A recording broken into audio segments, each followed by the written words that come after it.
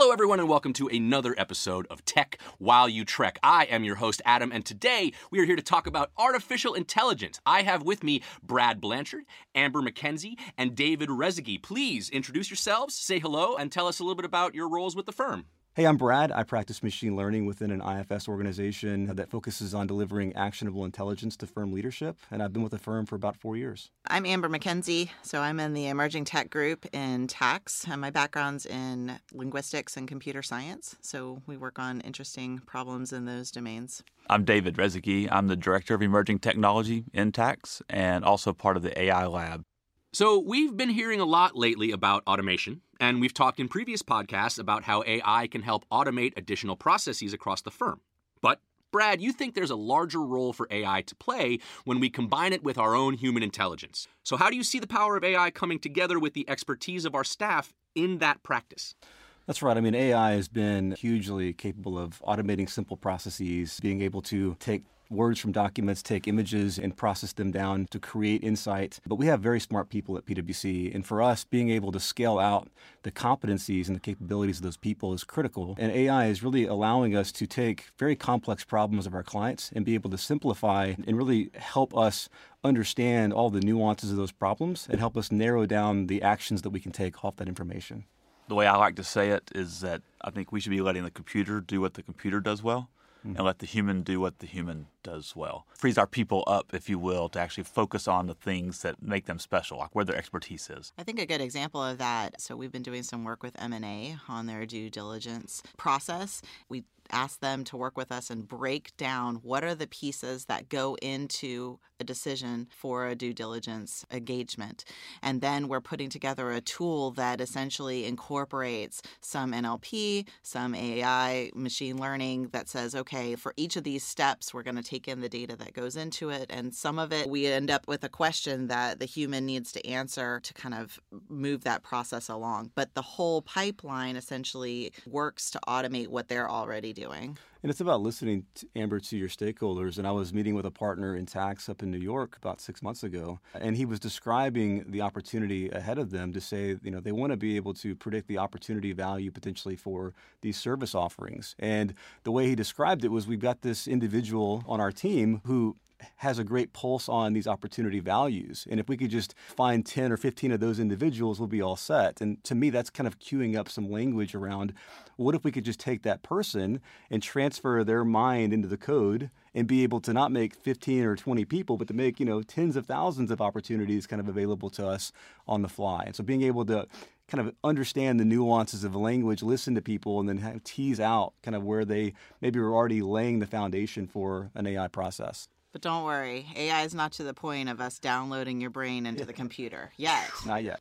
Amber, your background is in natural language processing. So talk to us a little bit about how NLP fits in with these AI solutions we've been discussing. NLP is a really broad field, and I think people don't understand that sometimes, but it handles everything having to do with any natural language. So speaking, writing, forms. So you think about, as an accounting firm, how many different forms we have and all of the processing that we have to do in all those forms and how many man hours go into that. And so we use natural language processing to essentially read the text, to pull it out, to make interesting connections between different parts of the text, and then to provide it back to the user in a really usable format.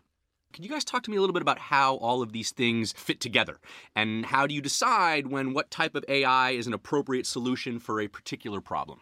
The way I think about it is really AI is an umbrella term over a lot of these other things that we're talking about. So AI really is about, how do we teach computers to sense and think and act like we do? And so that's not so much that it's making a decision on what should I do next, so much as learning to look at data and recognize patterns within it to surface up maybe here's some decision-making points. We want to act on that.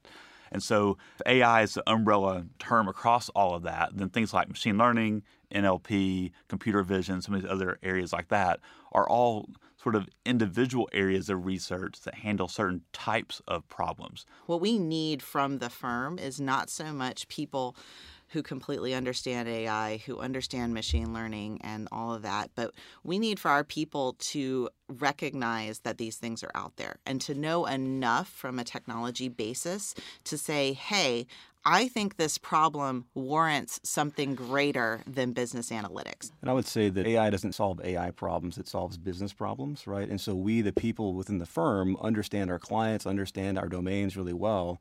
And we need people to be able to break down the way they approach decisions. The first step of that problem is just recognizing that you have a potential problem that you can apply AI or machine learning or one of these other techniques to. So you recognize that we're taking in client data and having to map it to some internal standard that we use. Well, that's a classification problem that machine learning is very good at helping with, right? So recognizing those types of problems in your everyday work and then raising those up, as Amber was saying, for let's bring that to a team that can help me think that through and what data do we have, which technique would apply. Is it really a good problem? In your experience, is there resistance? Is any aspect of people not seeing potential AI solutions this idea that they don't want to basically make themselves redundant? I mean, I'm working in tax directly with a lot of partners and directors and other staff pretty regularly here, and I don't see that fear of this is going to replace me so much as people just not understanding how they best could apply it.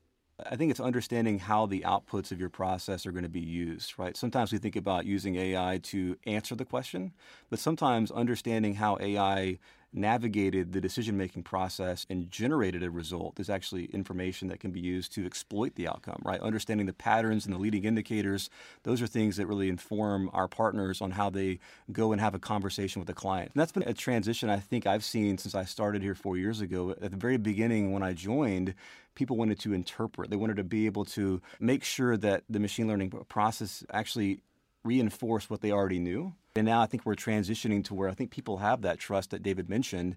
I think now it's about how can we scale, how can we make use of it. So there's a famous quote by George Box who says, all models are wrong, but some are useful. And I adhere to that in all that I approach because I want the things that I'm building to be useful, right? It's not about perfectly answering the question. It's about finding some utility in the way that we've been able to meet that solution to that stakeholder's needs.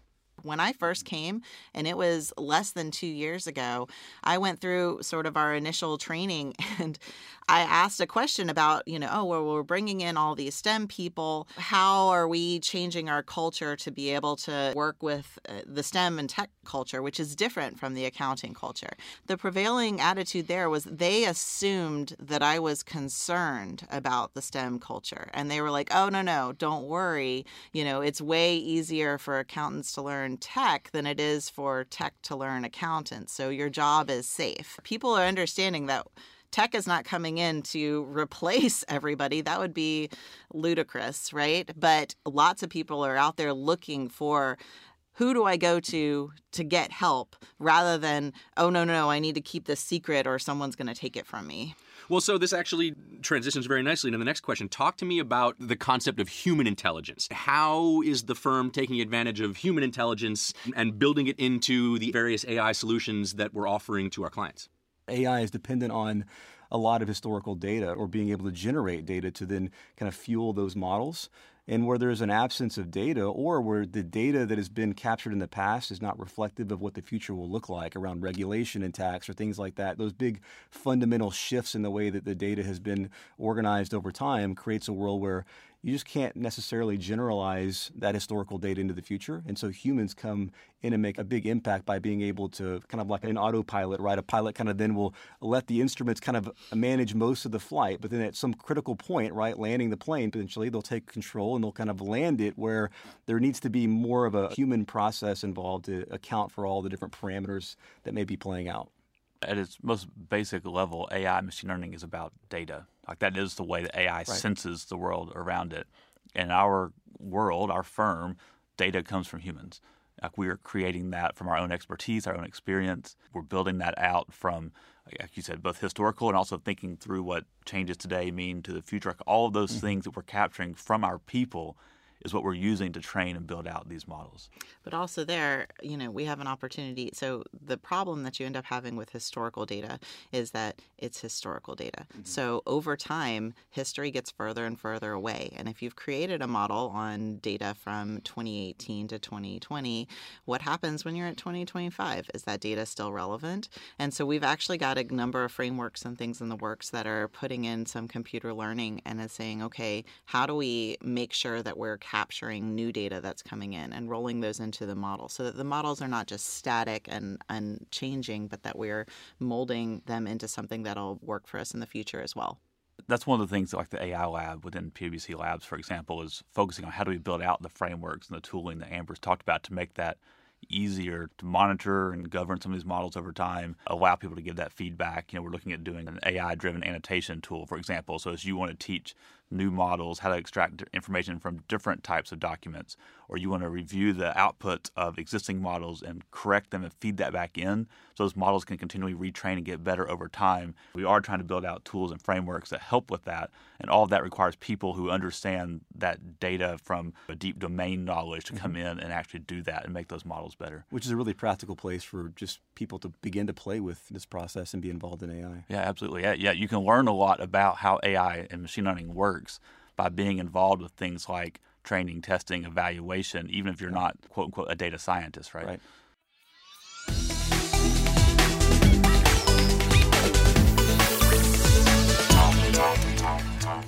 So before I let you guys go, you ready to answer some rapid fire questions? Let's do it. What is your one bold prediction for technology in the year 2040? I'm going to start with you, Amber. I think that we're going to see a lot more of the computer figuring out what the problem is as opposed to us giving it a problem. And it's solving. Yep. A lot of our time is spent on collecting data to build the models, and I really think we'll have more AI training AI, where AI is learning to extract the data it needs from our processes to then build the models from. Yeah, I believe that voice in your head will become audible and AI enabled. So instead of asking Alexa or Siri, I'll just ask myself and be able to allow that to be connected to the internet. I like that. What is your source for new technology information? So I tend to look at podcasts. There's a TWIML talk that does AI and machine learning that I like a good bit. Publications like MIT Technical Review is pretty good. Yeah, I really like futurism.com for a lot of my kind of just future innovative things that are out there. But I also like to be able to listen to podcasts, but also a lot of the things that the AI Labs puts out. It seems like I constantly see David liking articles, and that pops into my feed, and I can read those articles later. In your estimation, what makes someone a leader in the digital age? I think for me, it's an open mind. So you need enough of a background to understand kind of the possibilities in the technology space, but then also know who to go to and also know when there's a gap in your knowledge. People who can sit between the business and the technologists and really bring those things together to solve real-world problems, to me, that's really where the value in leading in this new digital world is. Yeah, I think that analytics translator role is really important for being able to take that business domain knowledge and fuse it with that technical domain knowledge and be able to just help us interpret opportunities or interpret business problems in ways that technology can be used to solve them. Well, Amber McKenzie, Brad Blanchard, David Rezegi, thank you all so much for stopping by. Yeah, thanks so much. It's been fun. This has been another episode of Tech While You Trek. I have been your host, Adam, and we will talk to you next time.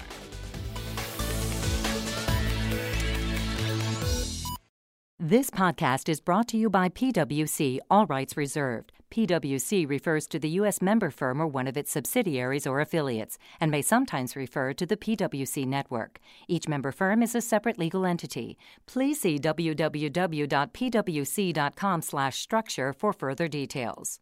This podcast is for general information purposes only and should not be used as a substitute for consultation with professional advisors.